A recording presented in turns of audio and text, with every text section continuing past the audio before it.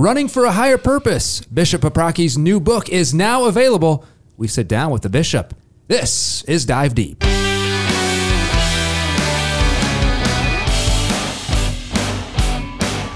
From the Diocese of Springfield in Illinois, this is Dive Deep. We dive deep into our Catholic faith. I am Andrew Hansen alongside Amber Cerveny. Special guest because he's Bishop Paprocki's right here. Bishop, really quick, 24 marathons you have run. You've raised more than $500,000 for charity. Now you got a new book. Just came out March 21st, just in time for the running season. It's called Running for a Higher Purpose, 8 Steps to Spiritual and Physical Fitness. Bishop, good to see you. Thanks for coming on. You're welcome. Great to be with you. So you wrote this book really during the pandemic. That was one of the fruits, you could say, of the pandemic because it gave you a lot more time to write it. So really quick, right out of the gate, take us through why you wrote this book and what ultimately you hope readers get out of reading it. Well, it's a follow-up to my first book, Holy Goals for Body and Soul, 8 Steps to Connect Sports with God and Faith by Ave Maria Press at the University of Notre Dame.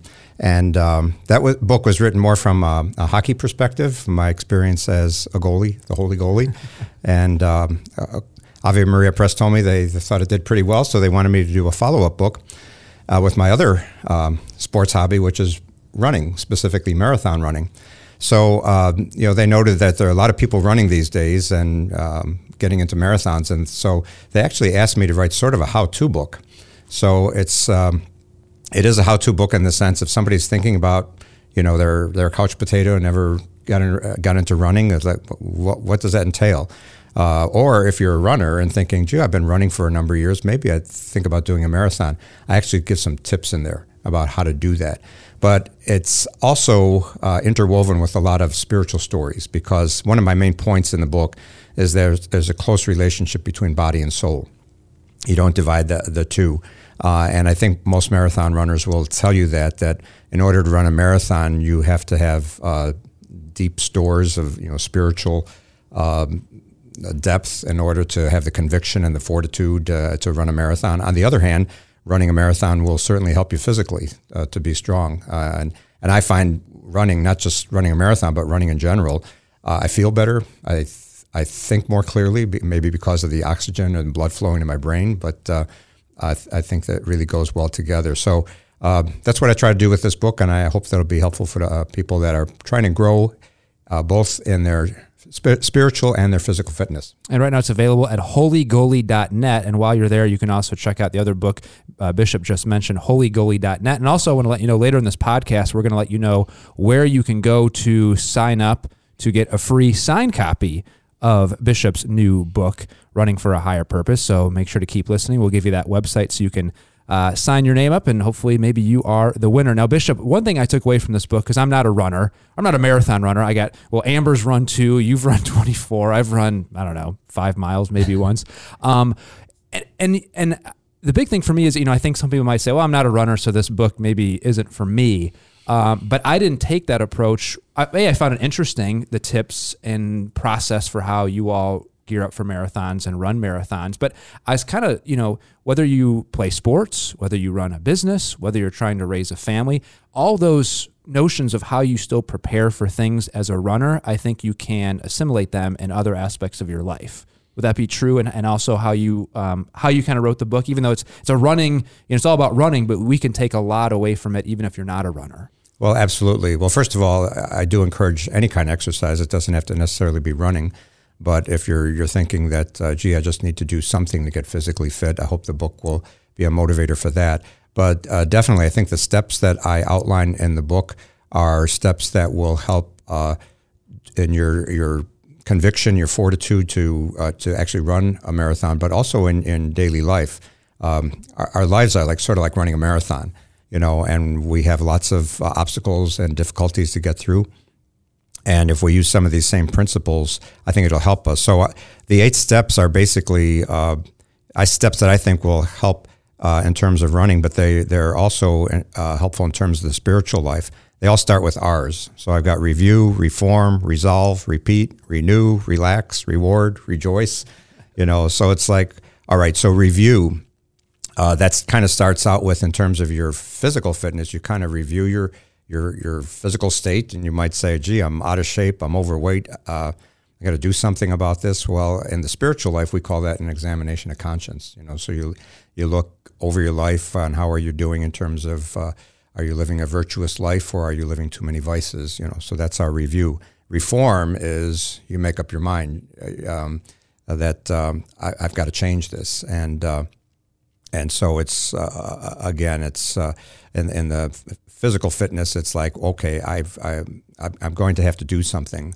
And so you start looking at, what do I want to do? Do I want to swim? Do I want to run? Do I want to lift weights? And you start looking around, how am I going to reform my life? Same in the spiritual life.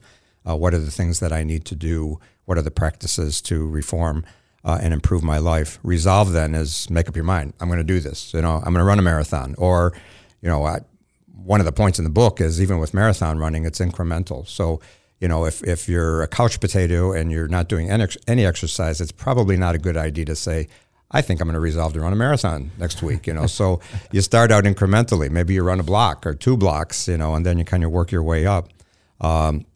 Repeat then is, and running, if you're doing laps, we call those repeats, So it's just the whole point of marathon training is you got to run every day and do your long run once a week. You can't go out there and do one 15-mile run and say, okay, I'm good, I'll do a marathon. Similarly, in your spiritual life, you can't say, well, I went to Mass last week, that's good for the next 10 years.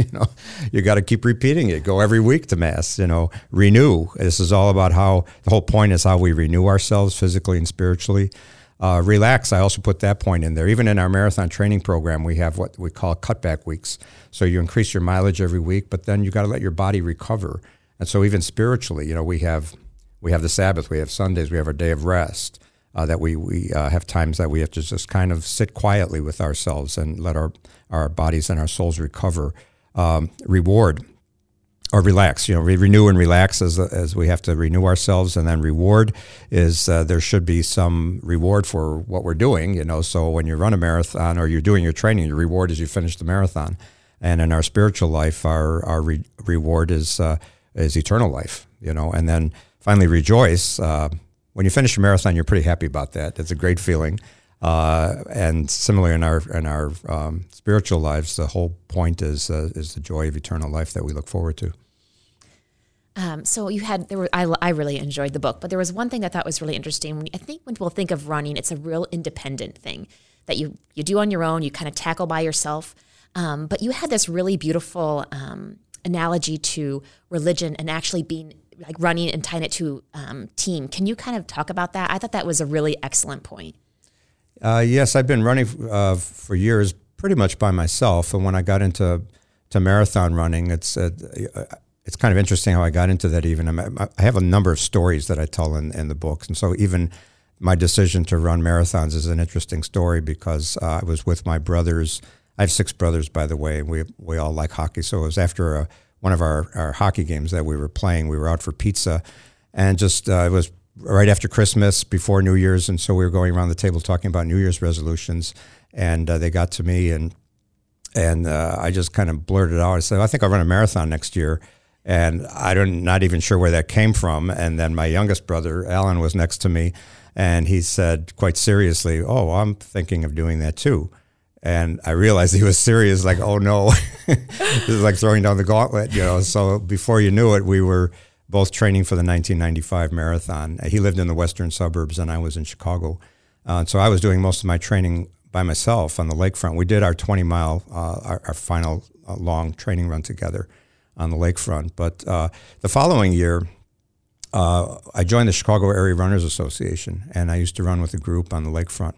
And that made a lot of difference. I actually took a half hour off my time my second year because, when you're out there training by yourself, it's just harder to push yourself when you're by yourself. And when you're with a group, sometimes you're feeling maybe a little sluggish or something, but the group is moving and you don't want to be the one that's kind of lagging behind. So you just kind of push yourself where the group is pulling you. So it's definitely true, I think, in the spiritual life as well. I think unfortunately, in our culture, we're such individualists that a lot of people, they'll even say that they don't need to go to church; they can just do this on their own. Sort of like Frank Sinatra, I did it my way, But the problem there too, like training and running, when you do it by yourself, it's just easy to kind of get sluggish. And when you do get sluggish, you can back off and say, well, you know what, I don't feel like praying right now. But when you're part of a community, and that's what the church is, it's a community of faith, and it's important to be part of that community, not just to show up, but be part of it. You know, when somebody doesn't come to church, for example, it should be that others miss that person, you know, and will maybe even call and say, hey, you weren't at church Sunday. Not that they're, you know, trying to point out that you know, calling them at the task. Is more out of concern. It's like, especially if it's an older person, I didn't see you in church on Sunday. Are you okay? You know, and so you get that sense of community and going because there's a sense of, well, I want to go to church because I want to be part of the community, and so I think the community aspect is important both for physical training and for our spiritual well-being. Another interesting thing that I you touched on this in your book is our body as a temple of the Holy Spirit. I think so often in our culture, of course, with eating, what we consume with our eyes, what we do with our hands, we forget that we are not, you know, our bodies should be temples of the Holy Spirit. God owns our bodies. And physical fitness is part of that. Is that how important do you think it is for us to remember that mindset of what we do in our lives, especially physically, mentally, and psychologically? We always have to have, are we what we're doing, are we glorifying God in our actions, in our thoughts?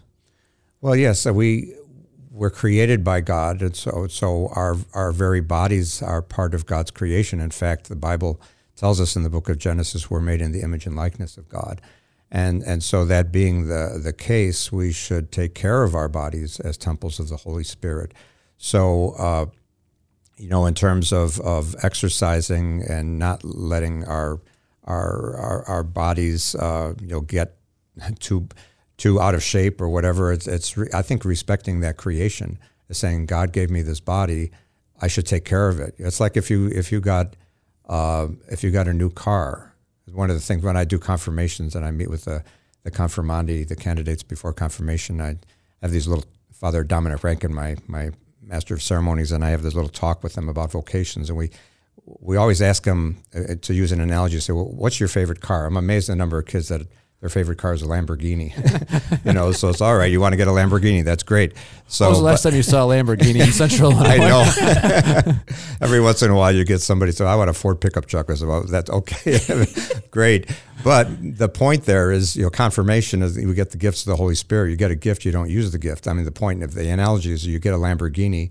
Well, what if you just let it sit and rot in your driveway? You never drive it. You never use it. You don't change the oil. You don't fill the tires with air. I mean, it falls apart, you know. And so the same thing with our bodies. God gave us our bodies. It's a great gift that we keep our bodies in shape rather than let them atrophy. I think that's one way of honoring God's creation.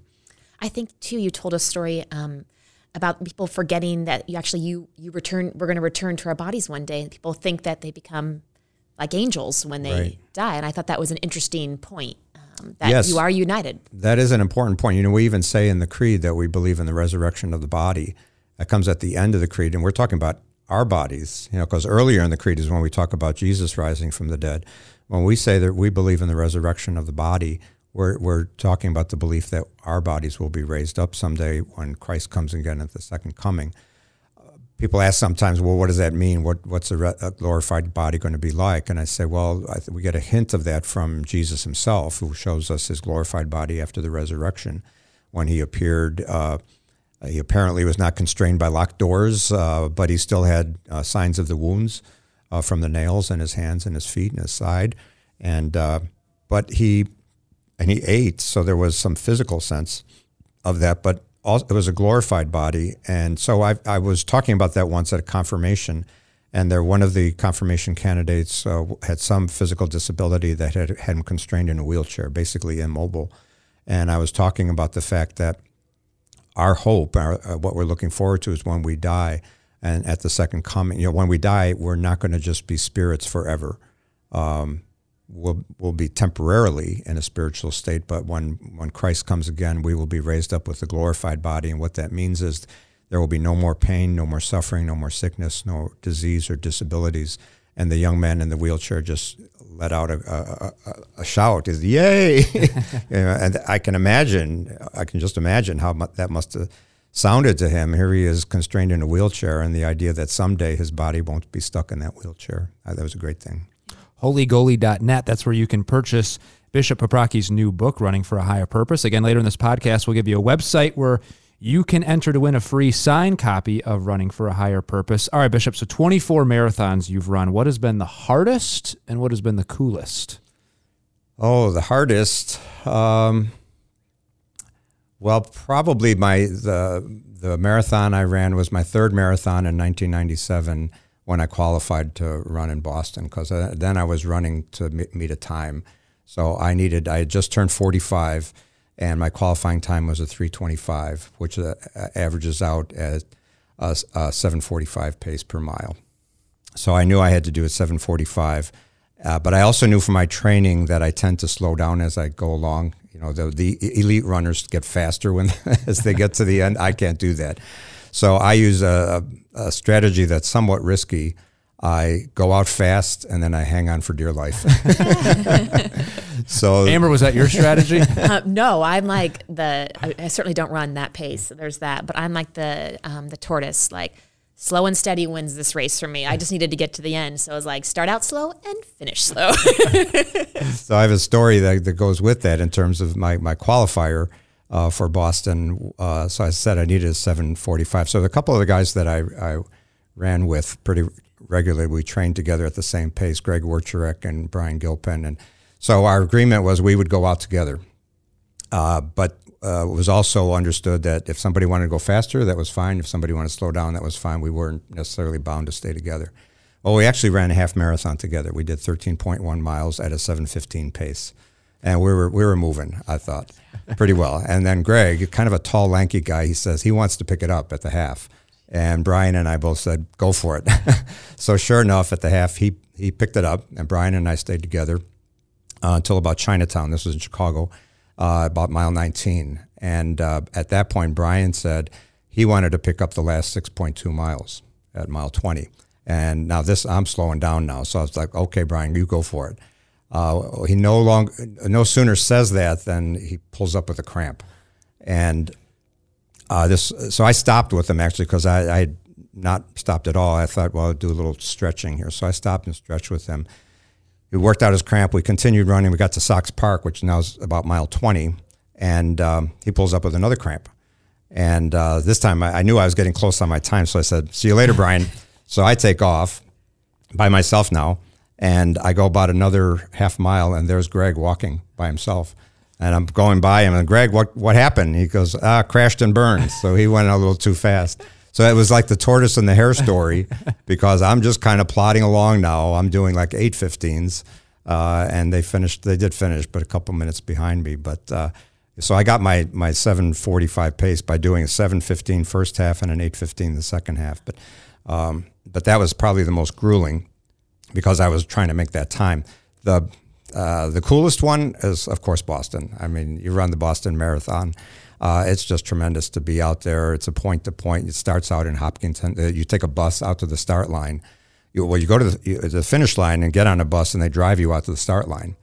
So you're driving 26.2 miles, and you're driving, and you think, I got to run all the way back. So you start in Hopkinton, and you run through all these towns outside of Boston. Eventually, you work your way into Boston, and then it's a great thing when you're coming to it finishes in downtown Boston. So you pass Fenway Park. This is, by the way, it's on Patriots Day, which is a holiday. It's a Monday, the last Monday in April. And it's a holiday, and so they always have a daytime a Red Sox game. And they time it so that as most of us, the pack is running past Fenway Park, the ball game is ending, and people are coming out of the ballpark.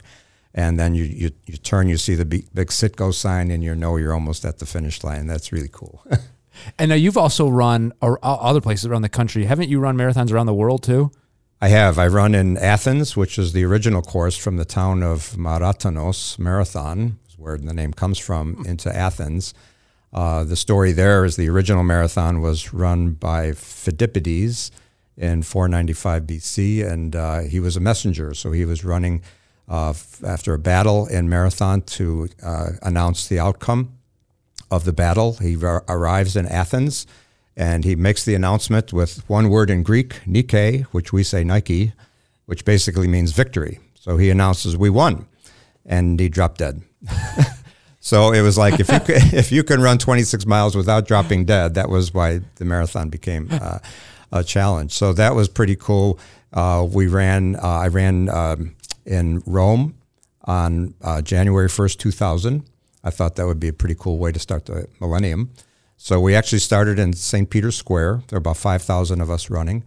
And it was after the noon Angelus. So Pope John Paul II came out to his window, did the Angelus. He must have been told we were out there because he waved at us and he said, "Buona maratona, have a good marathon."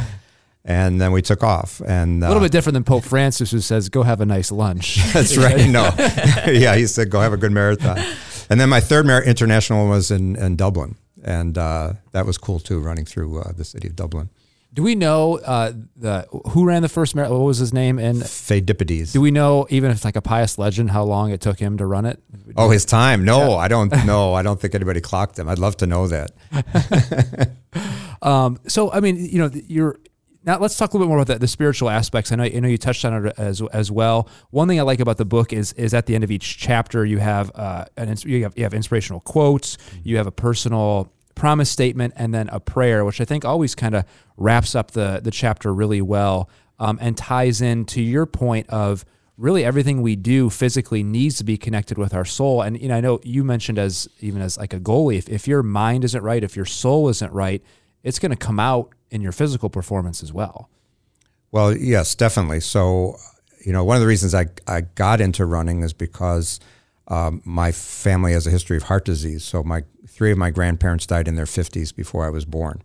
And so when I was in high school, I was reading about the cardiovascular benefits of aerobic training, which is marathon, swimming, biking. Those are aerobic exercises. They work your heart and your lungs, your cardiovascular system. So that's why I started doing it. And then I told you how I eventually got into marathon running. But I think the point there was if I want to live past 55, I better do something like this. So that's what got me into running. And yes, it's all these years. I mean, my blood pressure is good, my cholesterol is good. Physically, it's been very good, but also spiritually and mentally. People talk about the runner's high. Is it real? Yes, I experienced the runner's high. Usually not so much while I'm running, but after I'm done. And it's not just the relief that I'm done running, but it's you have these chemicals. They're natural chemicals in your brain, endorphins, and it just kind of you just get this great euphoric feeling. And I think that's one of the things that's some ways addictive in a good sense. I think almost every marathon runner I've talked to, when you finish that first marathon, it's pretty grueling. And my reaction, as others, is I don't ever want to do this again. But it's very, very strange, and not just myself, but others. It's like a few weeks go by, and you just start to get antsy, and you get this pent up energy. It's like I got to get out there and run, and eventually I got to do another marathon. And that's for me. Maybe it's a little bit of self-competition. I can do better next time than I did. Do you have one planned right now? Do you have a marathon? Do I have one planned? Well, yes. I was supposed to run Indianapolis last November, and that got canceled. So I'm hoping to run Indy this year. So that'll be 25. It'll be 25. Are you going to try to? Are you like Tom Brady, and you're just going to keep going? Or is it 25 is this happy number, and then you're gonna what any long-term plans here, Bishop? Well, my happy number is 26. For a couple of reasons. One, I kind of figure, well, a marathon's 26.2 miles, so maybe 26 would be a good number to end on. Also because when I finish a marathon, they take your picture at the finish line and they give you a medal. So for every marathon I've run, I have framed the finish line picture with my medal, and I've got them in the hallway outside my bedroom at the Cathedral Rectory, and I've got 13 on one row, and I've got room for 13 on the second row. So I've got room for 26 pictures And so I've got room for 2 more pictures, and then after that, I'd have to start another wall somewhere. So maybe I'll just finish it at 26. So if it is 26, do you have is there like an ultimate marathon, or would you go back to Chicago since that's where you started, or maybe do it in spring? Do you have this? The 26 has to be in this certain spot? Yeah, I haven't decided that yet. That's a good question. My brother Alan and I ran our first marathon together in Chicago. So, and I noticed he's.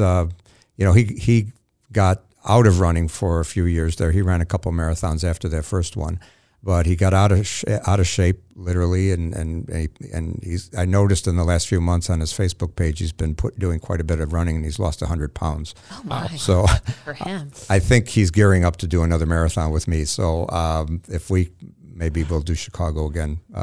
That'd be great. Do you guys have a little brotherly competition? You guys try to? Is there a little bit of you want to beat your brother type thing?